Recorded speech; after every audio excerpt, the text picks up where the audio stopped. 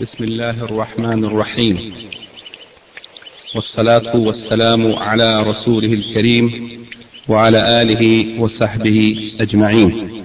Qatar's Guest Center, a subdivision of the Sheikh Eid bin Muhammad Al-Thani Charity Association, is pleased to present to you this series of lectures from the book entitled Minhaj Ahl-us-Sunnah wal Jama'ah fil Aqidah wal Amal, the methodology of the people of Sunnah in matters of creed and actions, by a Sheikh Muhammad ibn Salih ibn Uthaymeen rahimahullah. Tape number 9 contains 2 points of the essay. Point number 4 concerning the right of as-Sahaba, the companions of the Prophet sallallahu alaihi wasallam, and point number 5 concerning the rights of the awliya Allah and al-A'immah, the friends of Allah and the Imam of the Muslim Ummah.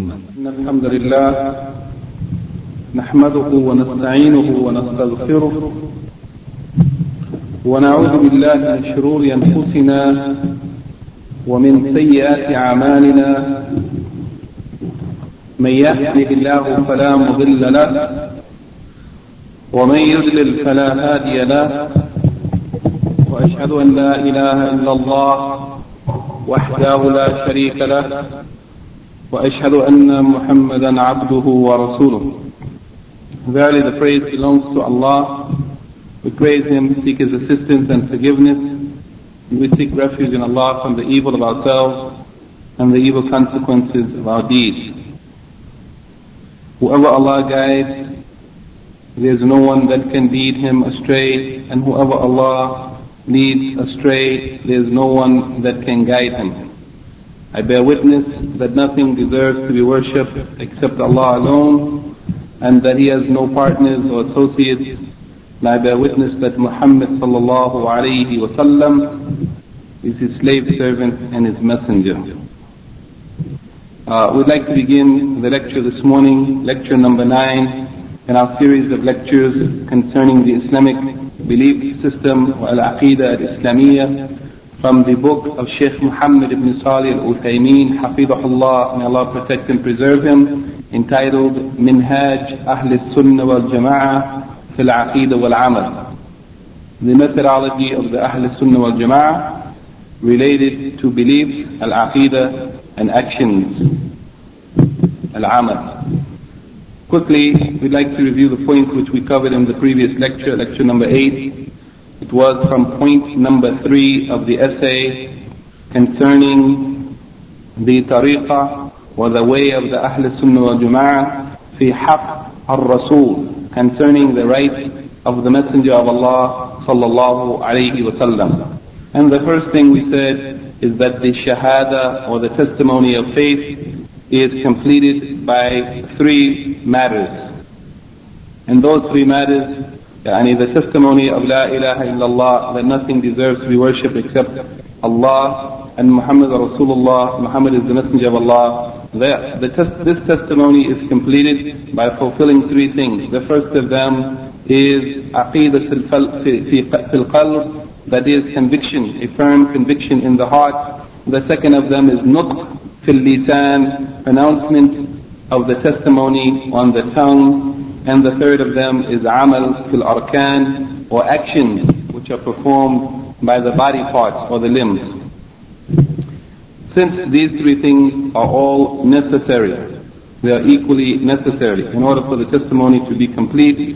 For this reason, the pronouncement of this testimony or this shahada on the tongue alone, while not having the conviction in the heart, is not acceptable to Allah subhanahu wa ta'ala. And for this reason, Allah says in the Quran, when the hypocrites, when the munafiqun testified that we bear witness that you are the messenger of Allah to Muhammad sallallahu alayhi wa sallam, when they said that to him, then Allah subhanahu wa ta'ala said, Wallahu ya'lamu innaka la rasuluhu, and Allah knows for sure that you are indeed His messenger. Wallahu yashhadu anna al-munafiqina aw inna al-munafiqina lakadibun, and Allah testifies and bear witness that indeed the munafiqeen, that they are liars.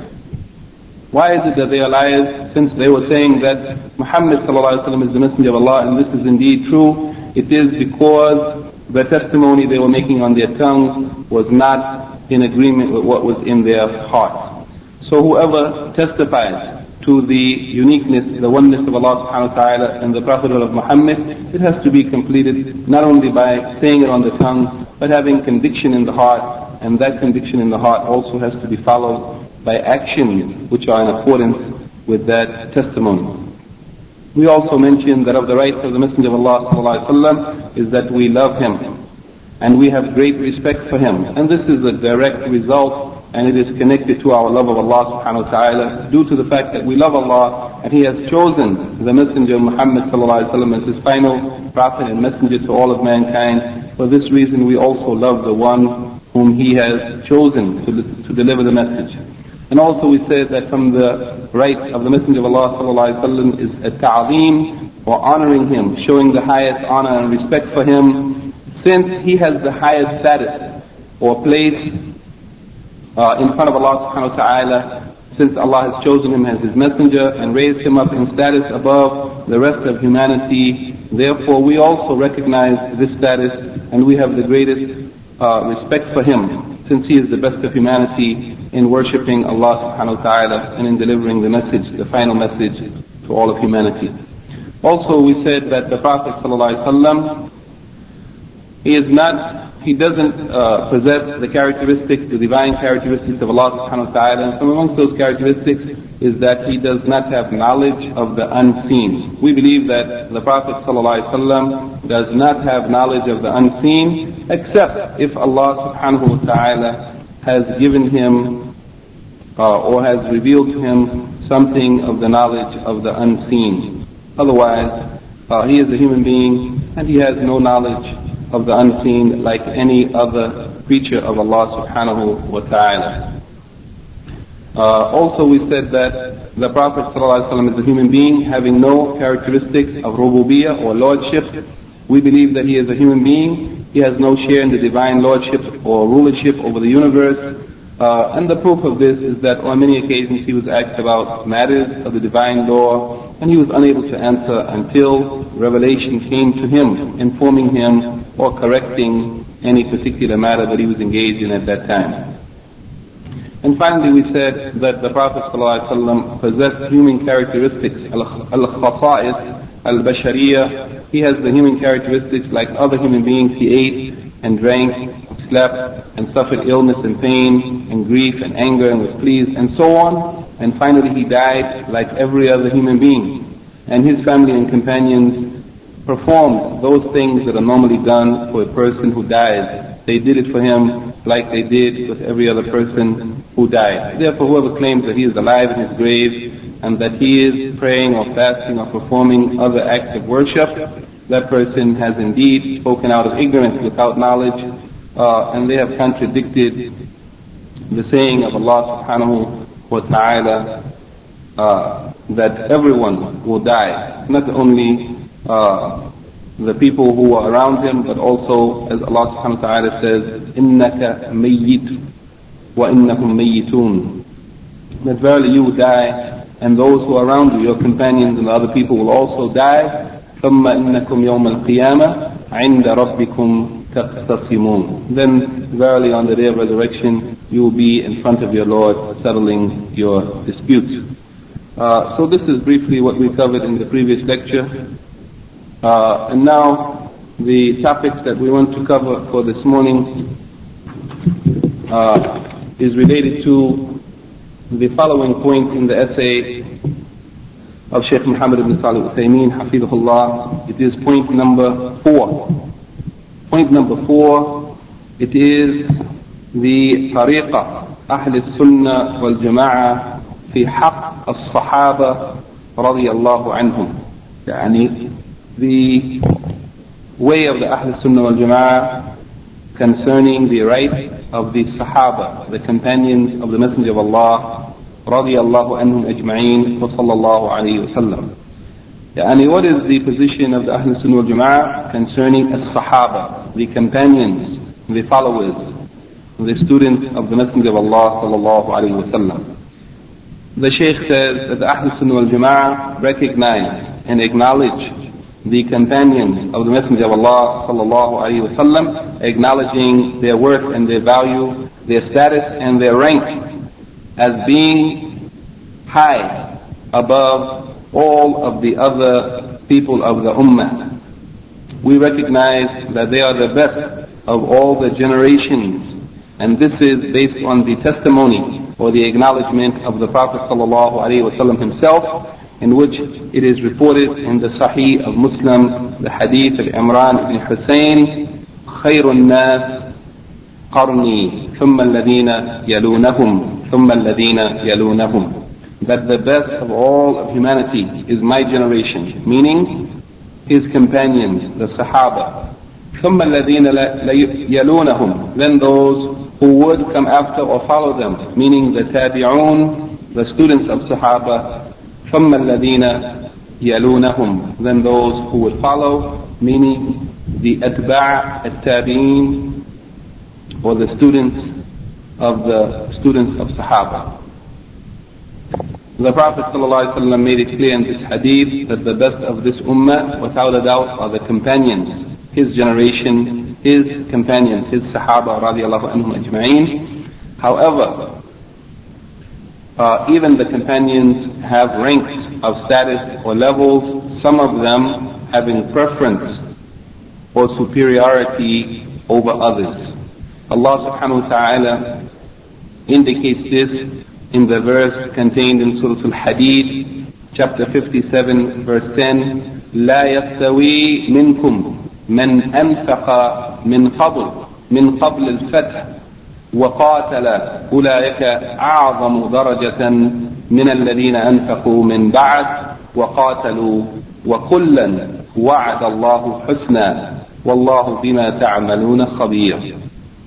Allah subhanahu wa ta'ala in this verse makes it clear that they are not equal. لا يستوي منكم, those amongst you, meaning the companions of the Prophet sallallahu alaihi wasallam, there is no equality amongst you. There is no equality between those who spent and who gave in sadaqah, in charity, and fought in jihad before the conquest of Mecca, before the Muslims conquered Mecca. Those who spent in the way of Allah and who fought in the way of Allah in the early days of Islam before the conquest of Mecca, those who came after them, who fought later and who spent later, are not equal to them. But those who fought before the conquest of Mecca, they are higher in degree. Allah subhanahu wa ta'ala says that those who were first, أولئك أعظم درجة من الذين أنفقوا من بعد وقاتلوا. That those who fought and spent first before the conquest of Mecca have a higher degree or a higher status than those who spent in the way of Allah and fought after the conquest of Mecca. But Allah subhanahu wa ta'ala makes it clear that all of them have a high status. وَكُلًّا وَعْدَ اللَّهُ الْحُسْنَى, but all of them Allah has promised al-husna. Allah has promised good to all of them, or the best reward, or paradise. And Allah is all aware of whatever you do. So this is a proof that those who joined the Prophet ﷺ and spent in the cause of Allah and fought in the cause of Allah in the early days before the conquest of Mecca, before the Muslims ruled in the Arabian Peninsula, those who joined him first in the more difficult time, that their status is higher than those who came after, though Allah is pleased and Allah has promised paradise to all of them. Also, what shows this is the saying of Allah subhanahu wa ta'ala, لا يستوي القائدون من المؤمنين غير أولي الضرر والمجاهدون في سبيل الله بأموالهم وأنفسهم.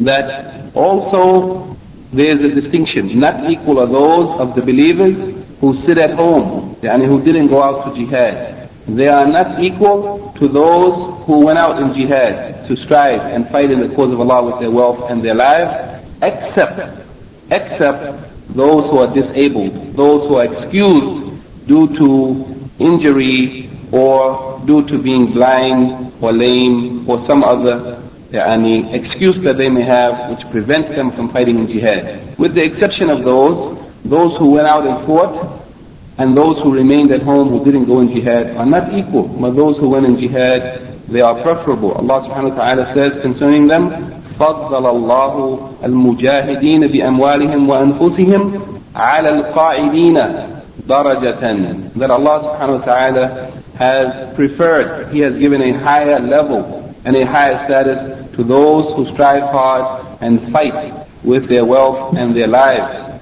He has given them a higher status or a higher grade above those who sit at home.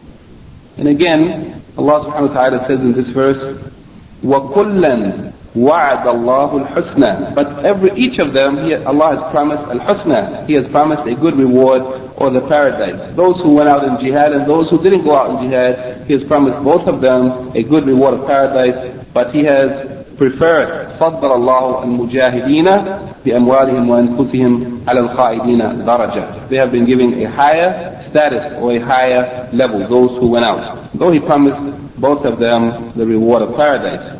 وفضل الله المجاهدين على القاعدين أجرا عظيما. And also Allah has given preference to those who strive hard and fight in His cause for the sake of Allah above those who sit at home. He has given them the preference of a great ajran aziman, a tremendous or a supreme reward. And this is mentioned in Surah An-Nisa chapter 4 verse 95. So this shows that even the levels of Sahaba, though they are the best of the Ummah, they are the best of the Muslim generations, the first generation, but even amongst them there is also preference and superiority of some over others due to the effort that they made, the sacrifice that they made, and the good deeds that they did. In light of this, the Shaykh says that these levels or degrees of preference of some over others, it is important or necessary that we keep in mind that one or some of the Sahaba, they may have a status in the general or absolute sense higher than others. Overall, they have a higher status, while some of them may have a superiority over others in one aspect, but not in general or in the absolute sense. Yani, some of them may be preferable overall to others, while even those who they have preference over, there may be some come amongst them who have a particular characteristic or trait that is superior to those who are in general superior to them. This means that we say, the Ahl-us-Sunnah wal Jama'ah say, that the most preferable, in the absolute sense, the most preferable of Sahaba is Al-Khulafa Al-Arba'a, yani the four Khalifas, the four rulers after the Prophet Muhammad sallallahu alayhi wa sallam. And their preference is in accordance with their rulership. The first of them, the first one who ruled, he is the most preferable. That is Abu Bakr as-Siddiq radiyallahu anhu, then Umar ibn al-Khattab radiyallahu anhu, then Uthman ibn Affan radiyallahu anhu, and finally Ali ibn Abi Talib radiyallahu anhu. Yani, this was the order of their rulership, of their khilafah. Abu Bakr, then Umar, then Uthman, then Ali. And this is the order of their preference. The best of the Muslim Ummah are the four Khalifas, and the best of the four Khalifas is Abu Bakr, and then next Umar, and then next Uthman, and then next Ali. So that the order of their preference is in accordance with their status or their position as the Khalifa or the ruler of the Muslims. In spite of this, it doesn't mean that though Abu Bakr as-Siddiq radiyallahu anhu is the best of the Muslim Ummah and the best of the four Khalifas, it doesn't mean that no one of the Sahaba can have a special virtue or trait that they cannot have some status on a particular issue that might distinguish them above even Abu Bakr as-Siddiq in a particular matter, though overall Abu Bakr as-Siddiq is the best of them. It is possible that, for example, Ali ibn Abi Talib radiyallahu anhu, he might have a particular virtue or a trait which is superior in that area over that trait in Abu Bakr as-Siddiq radiyallahu anhu. And likewise, Umar might have a particular virtue or he might have done a certain deed that he is praised for above the others in that particular area, while in general we say that the best of them is Abu Bakr, and then Umar, and then Uthman, and so on. But in particular areas, it is possible that one of the companions may be superior in a certain area, even to the one who is superior overall, that is Abu Bakr Siddiq, and after him Umar and Uthman and Ali, and so on. And this is something that is agreed upon by the Ahl-us-Sunnah wal Jama'ah, and this is what is indicated by the verses of Quran which we mentioned, chapter 57 verse 10, and also chapter 4 verse 95, as well as it is proven and indicated in the Sunnah of the Prophet sallallahu alaihi wasallam that while the overall preference is to Abu Bakr and then Umar and Uthman and Ali and so on, but nonetheless it may be possible that someone may in a particular area be superior, and also that the levels of Sahaba are not all the same. And this is indicated in the hadith that's reported by Al-Bukhari and Muslim on the authority of Abu Sa'id al-Khudri, in which it is said that the Prophet ﷺ, when there was a dispute or disagreement between Khalid ibn al-Walid radiyallahu anhu, the great mujahid who won many of the battles for the Muslims against the disbelievers, there was a dispute between him and Abdul Rahman ibn Auf radiyallahu anhu, who was one of the 10 people promised paradise. And Khalid spoke harshly to Abdul Rahman ibn Auf. As a result of that, according to some of the narrations, it said that there was a dispute between Khalid and Abdul Rahman, and Khalid spoke harshly to him. Sabbahu. فقال رسول الله صلى الله عليه وسلم, then the Messenger of Allah صلى الله عليه وسلم said to Khalid, لا تسبوا أصحابي, don't speak harshly to my companions. فوالذي نفسي بيده لو أن أحدكم أنفق مثل أحد ذهبا ما بلغ مد أحدهم ولا نصيفا. Yani, here in this hadith, the Prophet sallallahu alayhi wasallam scolded Khalid. Khalid is also a companion of the Prophet sallallahu alayhi wasallam. He is one of the Sahaba. But here, the distinction between the Sahaba, even a great Sahabi like Khalid ibn Walid, was not equal to Abdul Rahman ibn Auf, and for that reason, when he spoke harshly to Abdul Rahman ibn Auf, the Prophet ﷺ said to him, لا تسبوا أصحابي, don't abuse my companions. Khalid was also a companion, but the status of Abdul Rahman ibn Auf was higher than Khalid. So the Prophet ﷺ made a distinction between them, and he said, don't abuse my companions. I swear by the one in whose hand is my life.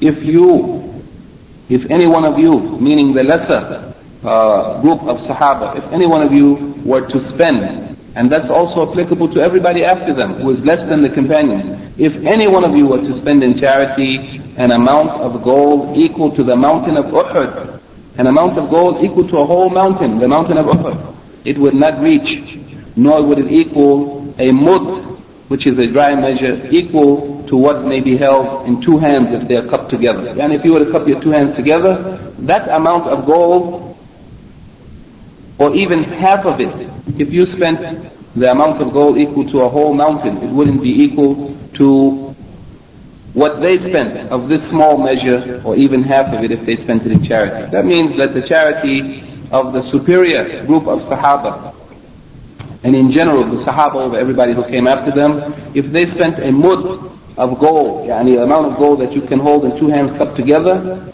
it would be superior to the other people who gave an amount of gold equal to a mountain like the mountain of Uhud. And this is mentioned in Sahih al-Bukhari, chapter 5, verse 25, volume 5, verse 25, hadith number 3673. That's in the new edition or the new printing of the English translation of Bukhari. So here in this hadith, the Prophet ﷺ makes a distinction between his companions. He makes a distinction and shows the superiority of Abd al-Rahman ibn Auf over Khalid ibn al-Walid radiyallahu anhum ajma'in. May Allah be pleased with all of them. And likewise, we can understand from this the superiority of the Sahaba over everyone who came after them. Also, the Ahl-us-Sunnah wal Jama'ah say that some of the Sahaba, some of the companions have a maziyah, or a merit, or virtue, or excellence,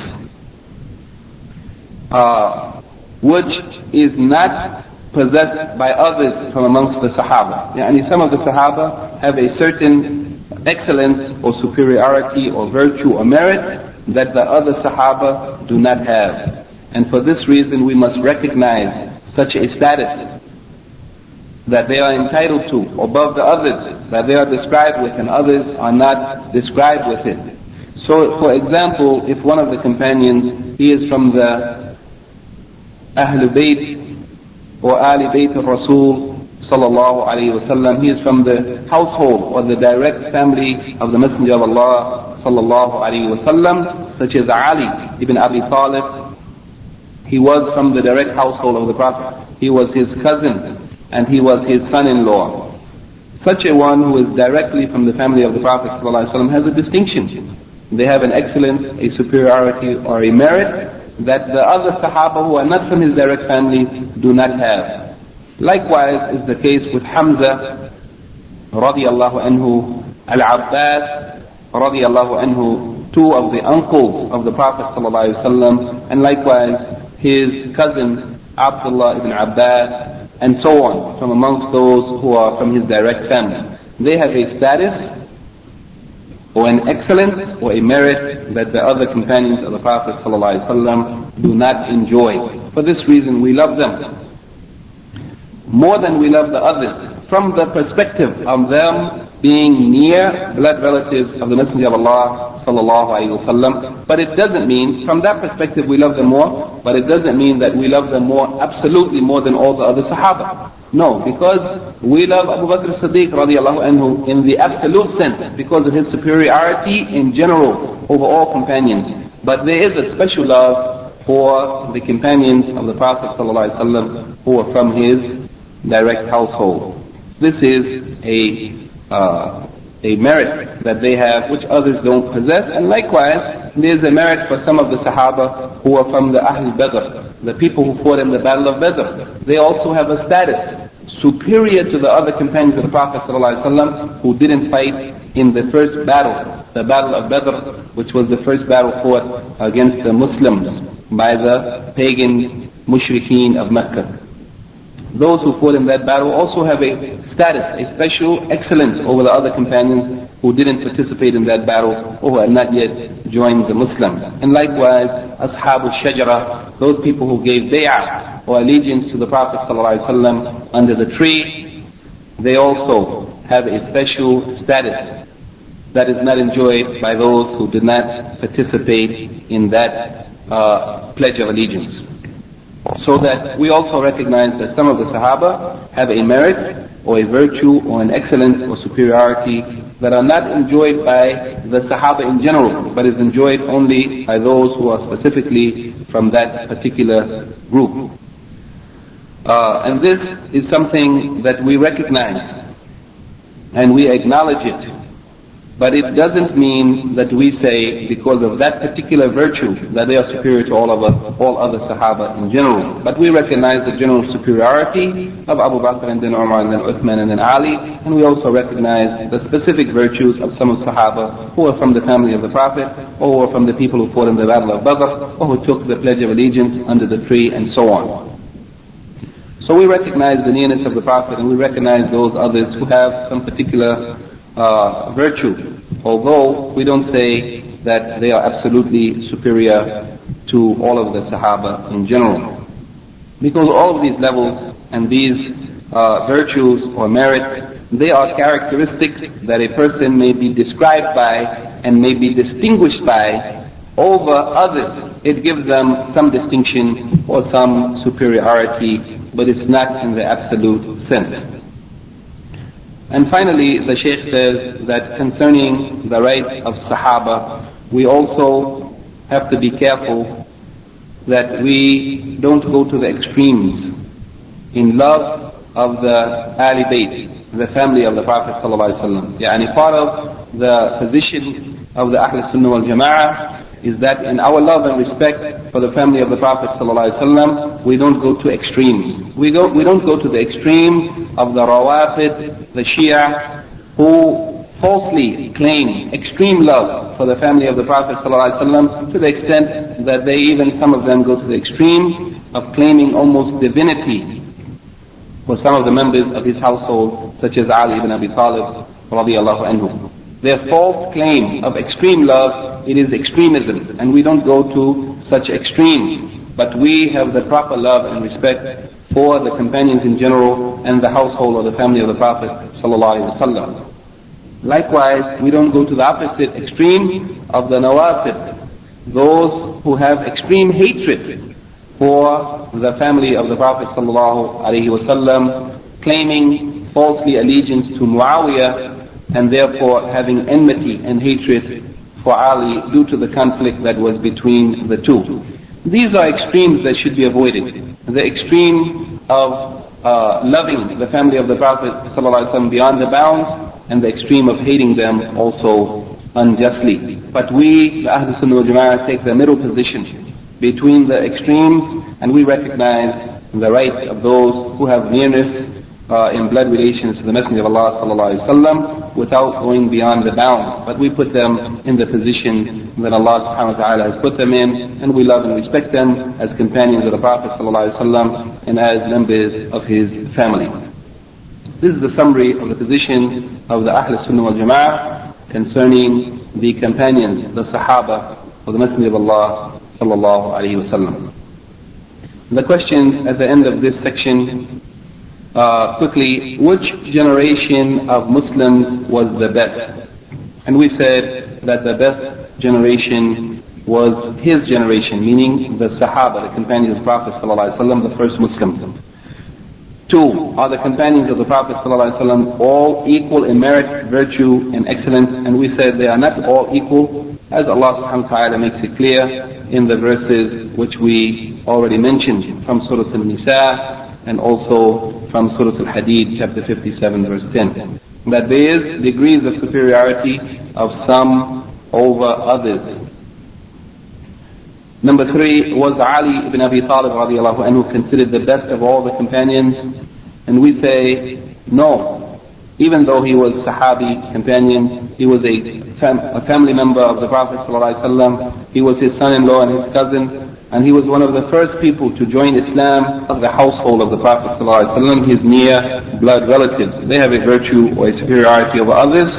And also another example of this are the people who fought in the Battle of Badr, and also those who gave the Pledge of Allegiance to the Prophet ﷺ in that difficult time when the pledge was given under the tree.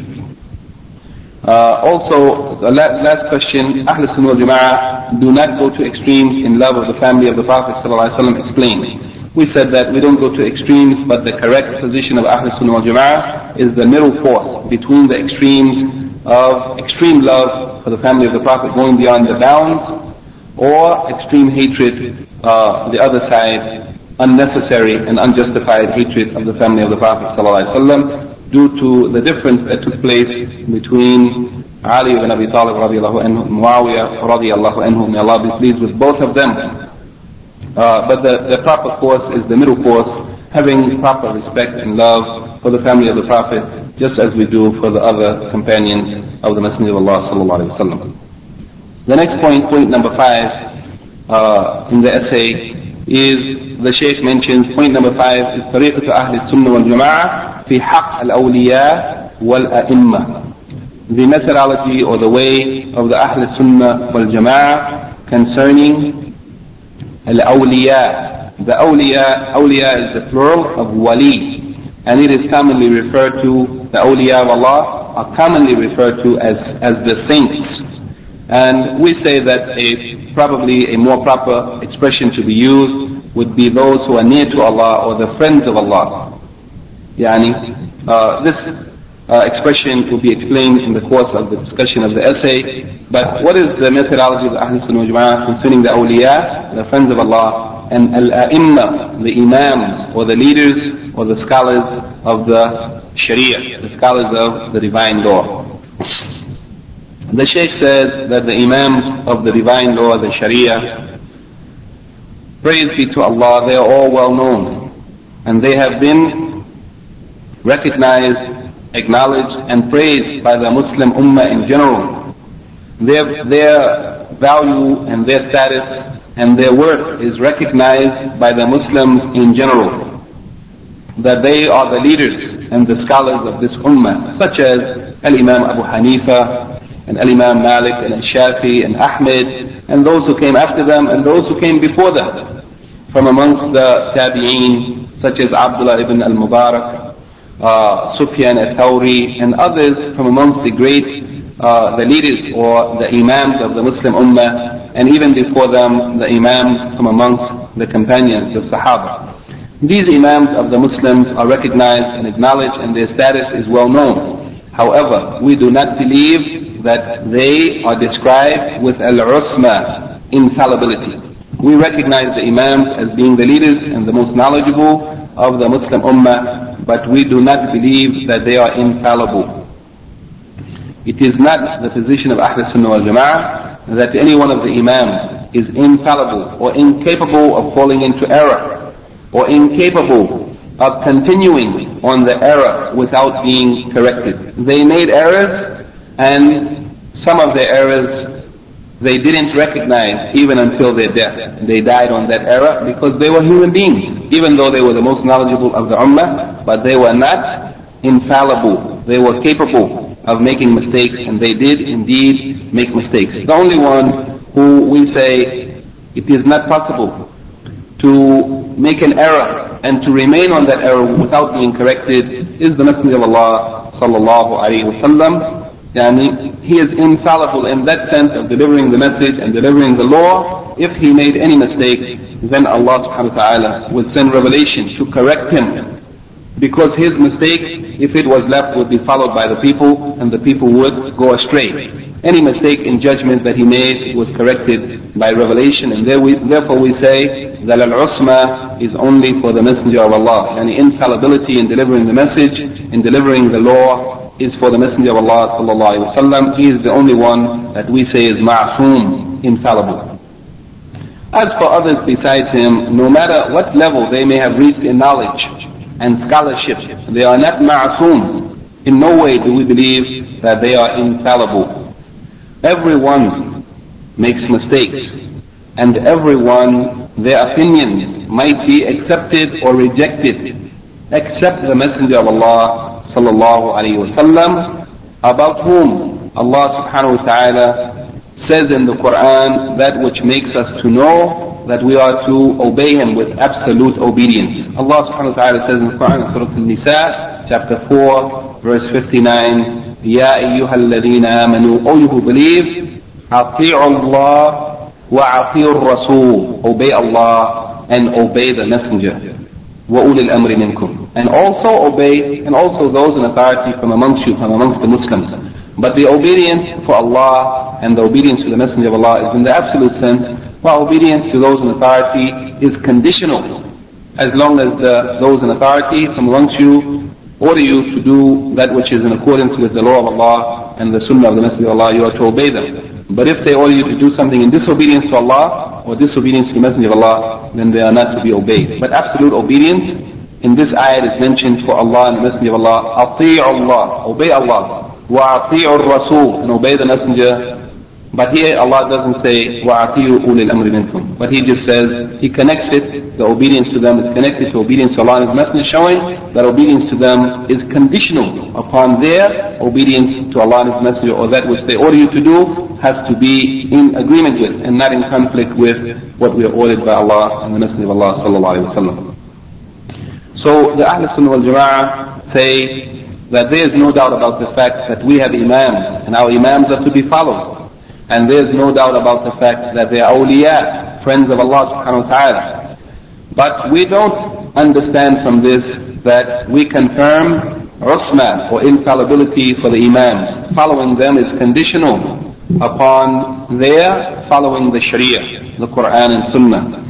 And likewise, we don't confirm for any one of the awliya of Allah, the friends of Allah, we don't confirm any divine characteristics such as having knowledge of the unseen or having control of any of the affairs of the universe, as is believed by some of the people who deviated and went astray due to their ignorance, such as the groups of Sufis who claim that the awliya of Allah have special powers, have knowledge of the unseen, and can control some of the affairs of the universe. All of this is rejected by the Ahl-us-Sunnah wal Jama'ah, just as there is no infallibility for the Imams of the Sharia. Likewise, there is no divine characteristics for the awliya of Allah.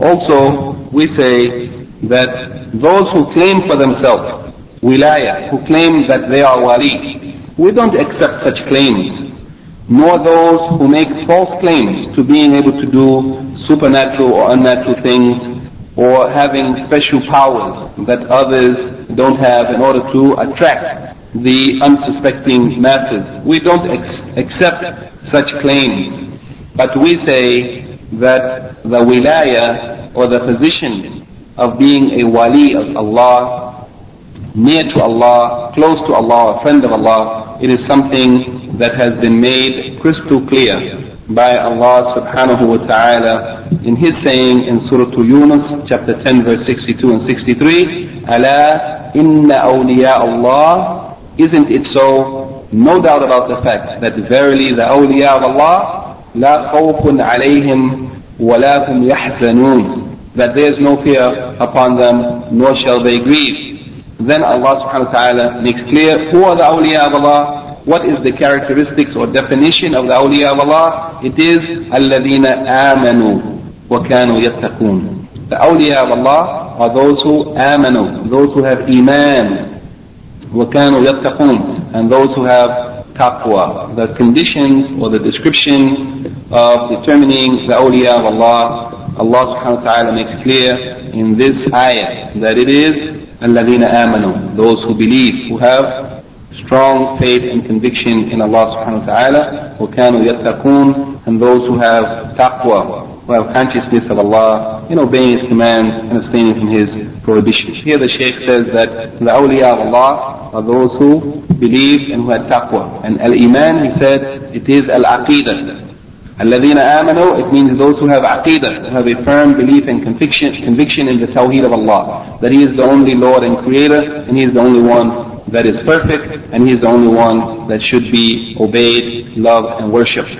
And he says, at-taqwa, the second characteristic, al-iman is the first, it is al-aqidah, and the second one, at-taqwa, it is al-amal, qawlan kana aw fi'lan. At-taqwa, it means the actions of the person, whether speech or actions, that their speech and their actions should be in accordance with the will of Allah subhanahu wa ta'ala, doing that which He has ordered us to do and abstaining from that which He has prohibited us from. So these two characteristics, al-iman and at-taqwa, al-aqidah and amal, faith or conviction and actions in accordance with that which is pleasing to Allah, are the two characteristics or the conditions by which we can judge who is the awliya of Allah. The friends of Allah are those who have iman and those who have taqwa, simply. From this ayah, Shaykh al-Islam ibn Taymiyyah rahimahullah has offered a very beautiful expression. In his saying, he said, مَنْ كَانَ مُؤْمِنًا تَقِيًّا كَانَ لِلَّهِ وَلِيًّا. That whoever was mu'minan, a believer, having iman, وَتَقِيًّا, a muttaqi, a person of taqwa, having taqwa, كَانَ لِلَّهِ وَلِيًّا, then that person is a wali of Allah subhanahu wa ta'ala. من كان مؤمنا تقيا كان لله وليا. So the wali is the person who has iman and the person who has taqwa. This is the real wali. The wali is not those who try to gather the people around them, who collect the ignorant masses and say to them, I can do such and such and so, yani bragging or boasting or claiming to do supernatural or yani those things which are unusual or beyond nature or what may be considered miraculous or otherwise. But they only do such things by seeking help from the devil, the shayateen. In order to know something about some of the unseen or hidden matters, they seek help from the shayateen, and then they inform the people. They tell the people of such things that they have been informed by the jinn, by the evil jinn, the shayateen, and then the people, based on that, begin to believe that these people are really from the awliya of Allah. But in fact, al-wilaya, or being of the awliya of Allah, it is actually through strict following. Ittiba' al-Rasul sallallahu alayhi wa sallam. It is through strictly following the sunnah of the Prophet sallallahu alayhi wa sallam, believing as he believed and acting as he acted. and also by iman, conviction in Allah, and taqwa, righteous actions. This is the true wali. However, those people who are from the awliya of Allah, based on these conditions, following strictly the sunnah of the Prophet ﷺ and having iman and taqwa, it is not a necessity that every wali of Allah, that Allah will make for him or give him the ability to perform a karama, and to do some act, some unusual or what is quote unquote considered as a supernatural act. Not every wali does a karama, but a karama, it is a mark or a token of honor or respect that Allah subhanahu wa ta'ala might allow to be performed by a wali, but it is for a reason. Most of the awliya of Allah didn't have any karama, because usually the karama is something that Allah causes to happen to defend the truth or to repulse falsehood. Allah subhanahu wa ta'ala allows a wali or one of his awliya to do a certain act in order to defend the truth or to promote the truth or to refute and repulse falsehood. But normally the karama, this quote unquote supernatural act, is not done to confirm the personality of a particular individual as a wali. In fact, it is done primarily as a defense of truth and repulsion of falsehood. So it is not a necessity that every wali of Allah performs such an act. Some of them lived and died without having any karama, while others may have had many karama. The Shaykh says that these acts, these karamat, as the scholars said, actually whenever a wali is allowed to do an act which is called a karama, it is in fact an ayah. It is an ayah, a sign for the Prophet whom that wali is following. Any of the awliya of Allah who from the ummah of Muhammad ﷺ, if they did any act by permission from Allah, then that act is really an ayah or a sign of the truthfulness of the Prophet Muhammad ﷺ who that wali is following. Here the Shaykh makes a distinction between the expression ayah and the expression mu'jiza. He said, I didn't use the word mu'jiza because it is more proper that such acts should be referred to as ayah, as an ayah, a sign, because this expression ayah is the Quranic expression, and this expression ayah is more expressive and has deeper meaning than the term mu'jiza, which is commonly translated as a miracle. He said that it is preferable to use the word ayah because the word ayah, it means allama, it means a sign or a symbol which points to the truthfulness or the sidq of that which the Messenger ﷺ has brought, the message that he brought, the revelation that he delivered, and the law that he confirmed for the people. While al-mu'jiza, which is commonly referred to as a miracle, it has many meanings, and from amongst those meanings, it refers to those things which might be done, the tricks or the sleight of hand that is done by a magician or a trickster, or that which is done by a very strong person who is capable of doing that which others are incapable of doing. You say that ajiza anhu, those things which ajiza anhu ghayruhu, which others were not able to do, this may be referred to as a mu'jiza, that the person did something that other people were unable to do, and this is not necessarily a sign from Allah. So rather than to refer to such quote-unquote supernatural or unusual or extraordinary or things or acts that are outside of the normal, rather than referring to them as mu'jiza, the Shaykh says that it is more proper to use the Quranic terminology, which is ayah, a sign or a symbol which points to the truthfulness of the message that was brought by that Prophet or the Messenger Muhammad sallallahu alayhi wa sallam. This expression, he said, is more expressive and it is more exact, and it is the Quranic expression, therefore it is better that we use it. And finally he closes by saying that there are some people, as we have heard in this ummah, amongst the Muslim ummah, who claim that they are awliya of Allah, but if we were to examine their condition and look at their circumstances and the things that they are doing and saying and believing in, we will see that they are very far from the status of being a wali of Allah. In fact, they have no portion of such high status of wilayah. In fact, it is only by the help of the devils, the shayateen, that they are doing those things that they do in order to deceive the simple people or the ignorant masses into believing that they are of the high status of the awliya of Allah. And as we said, the awliya of Allah, as mentioned by Allah subhanahu wa ta'ala in the Quran, are those who believe and those who have taqwa. This is the end of what the Shaykh wants to say concerning these two important points or topics.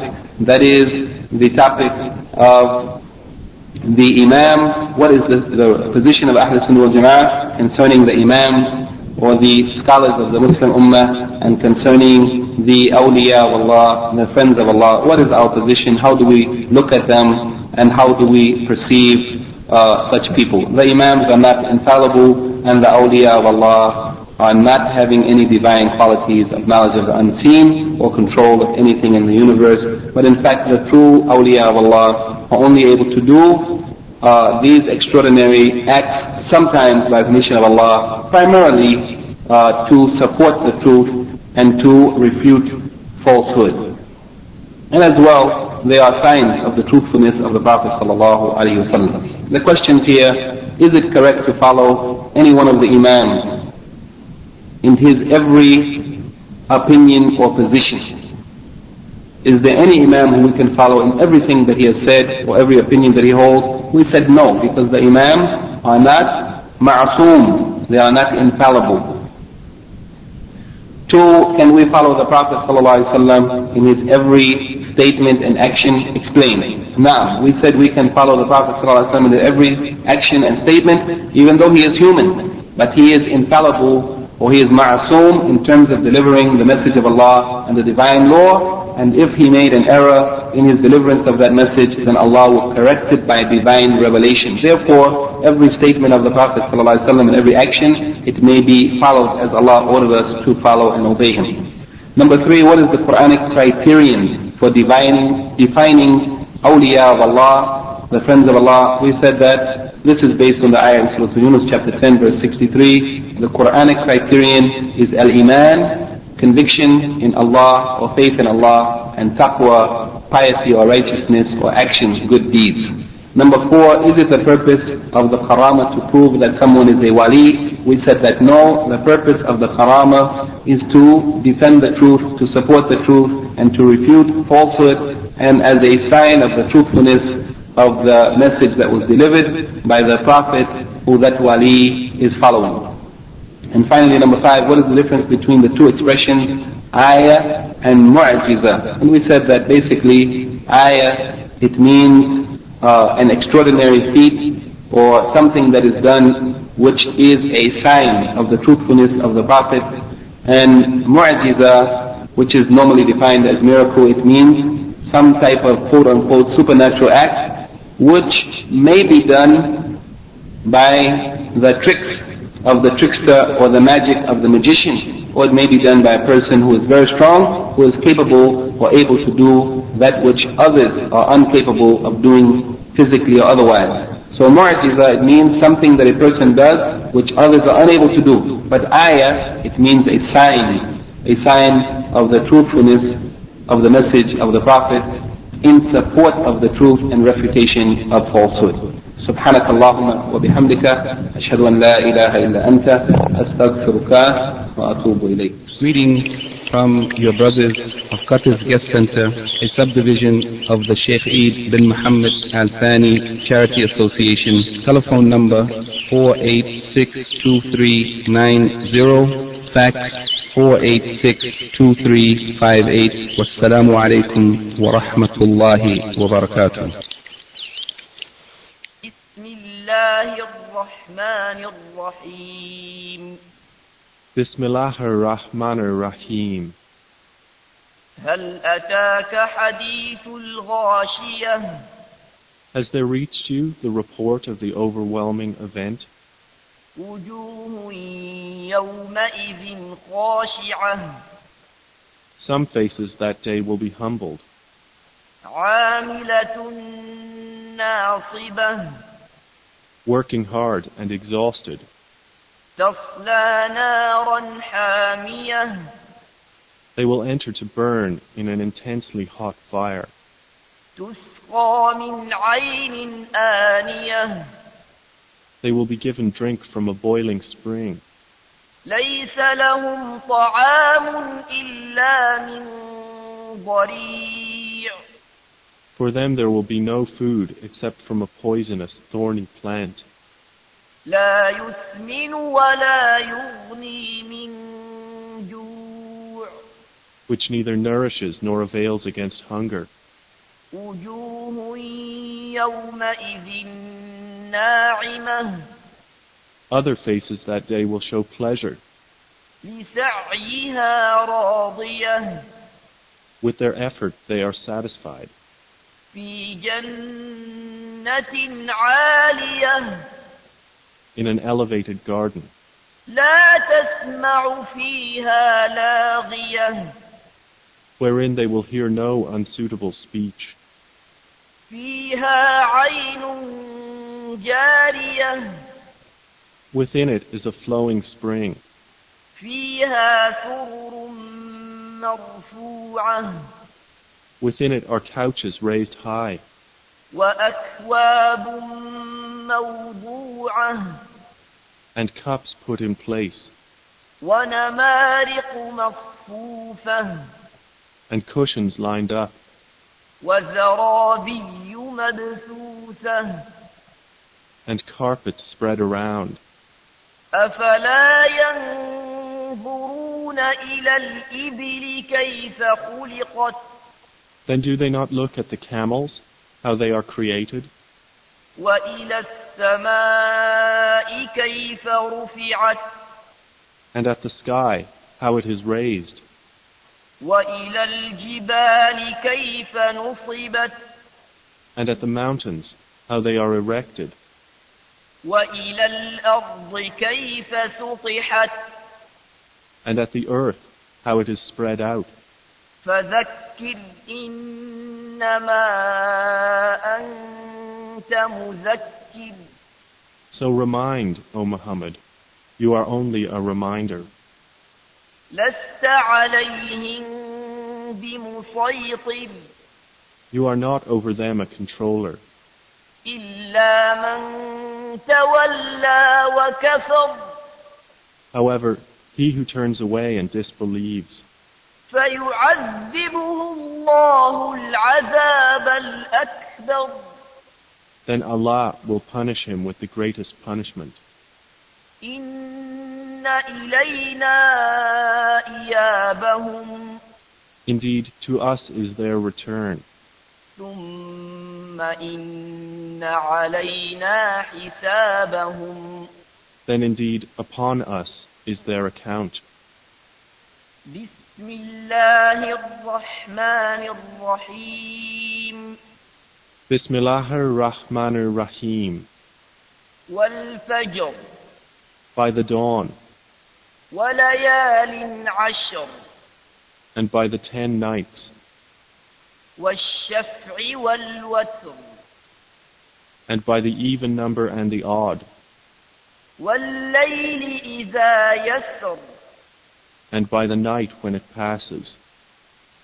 هل في ذلك قسم لذي حجر Is there not in all that an oath sufficient for one of perception?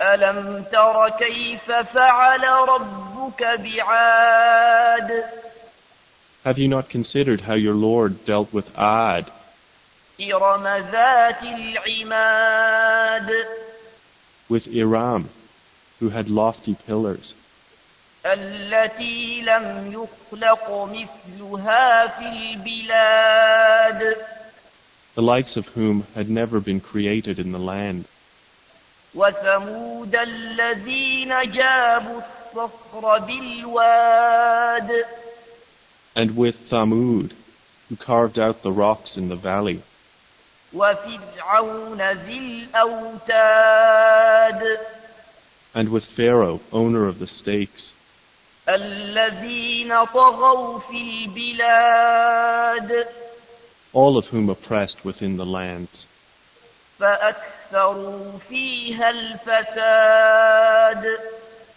and increased therein the corruption. فصب عليهم ربك سوط عذاب So your Lord poured upon them a scourge of punishment. إن ربك لبالمرصاد Indeed, your Lord is in observation. فأما الإنسان إذا ما ابتلاه ربه فأكرمه ونعمه فيقول ربي أكرمن And as for man, when his Lord tries him and thus is generous to him and favors him, he says, My Lord has honored me. وأما إذا ما ابتلاه فقدر عليه رزقه فيقول ربي أهانن But when he tries him and restricts his provision, he says, My Lord has humiliated me. كلا بل لا تكرمون اليتيم No, but you do not honor the orphan, ولا تحاضون على طعام المسكين and you do not encourage one another to feed the poor.